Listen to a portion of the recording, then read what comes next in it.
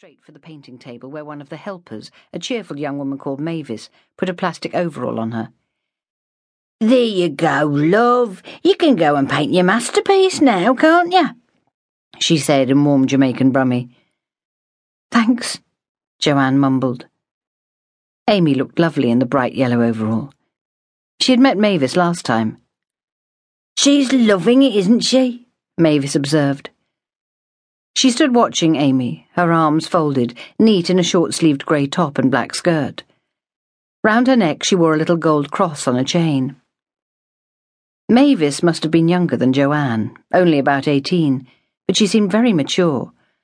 And Mavis was the sort of person, beside whose neat slenderness, smooth brown skin and tidy, clinging hair, Joanne felt like a wayward scarecrow. Joanne was quite tall, at 5'7", thin and long-legged like her father. She had ample-sized breasts, that was good, but otherwise she felt gangly, and as if everything was bulging out in all the wrong places, especially now she'd had Amy. In the past, David always told her she was imagining it. "You've got a great figure. That's the trouble with you, girls. You're never satisfied." That was the old Dave, who had loved her body, her pink-cheeked complexion and wavy brown hair. That was before he turned sour and critical. Now everything about her seemed to be wrong. These days she nearly always wore jeans ripped at the knees, her hair hoiked back in a loose ponytail. She hadn't had it trimmed for ages, since before Amy. "She'll be fine," Mavis told her. "I'll watch her for a few minutes if you want to go and get yourself a coffee. You know where the kitchen is." "Oh, yes, Ta," Joanne said, trying to sound relaxed and confident.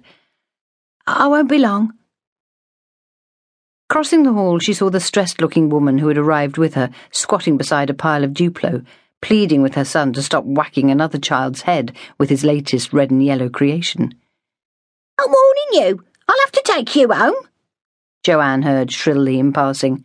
"Look at Tom. He's not hitting other children." There was a gaggle of young white mothers in one corner. One whom she had met last time was thin and pale, with long black hair, and a baby whose father was obviously black. Another, dumpy and competent, was pregnant with her third child. With them was a mother of twin boys who was as thin as a railing, with piercings round her ears and nose, which caught the light like a pincushion.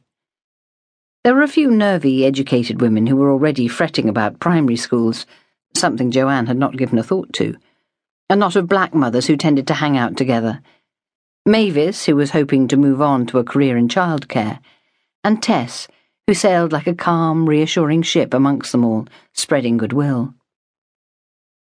A couple of the West Indian mothers were in the kitchen, one arranging biscuits on a plate, the other pouring squash into little plastic beakers. They were busy chatting, so Joanne made tea for herself. Drinks were to be kept in the kitchen, away from any risk of scolding the children. She took a few sips of her sweet tea, leaning against the kitchen doorframe, hugging the warm mug to her chest. Amy was still deep in her picture. Toy cars skittered across the floor. Joanne watched the groups of women talking.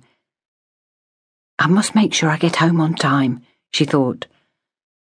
Her heart began racing again with that sick thumping. He might come home to check up on her. It was never far away. Every few minutes the thought of home came to her, and Dave.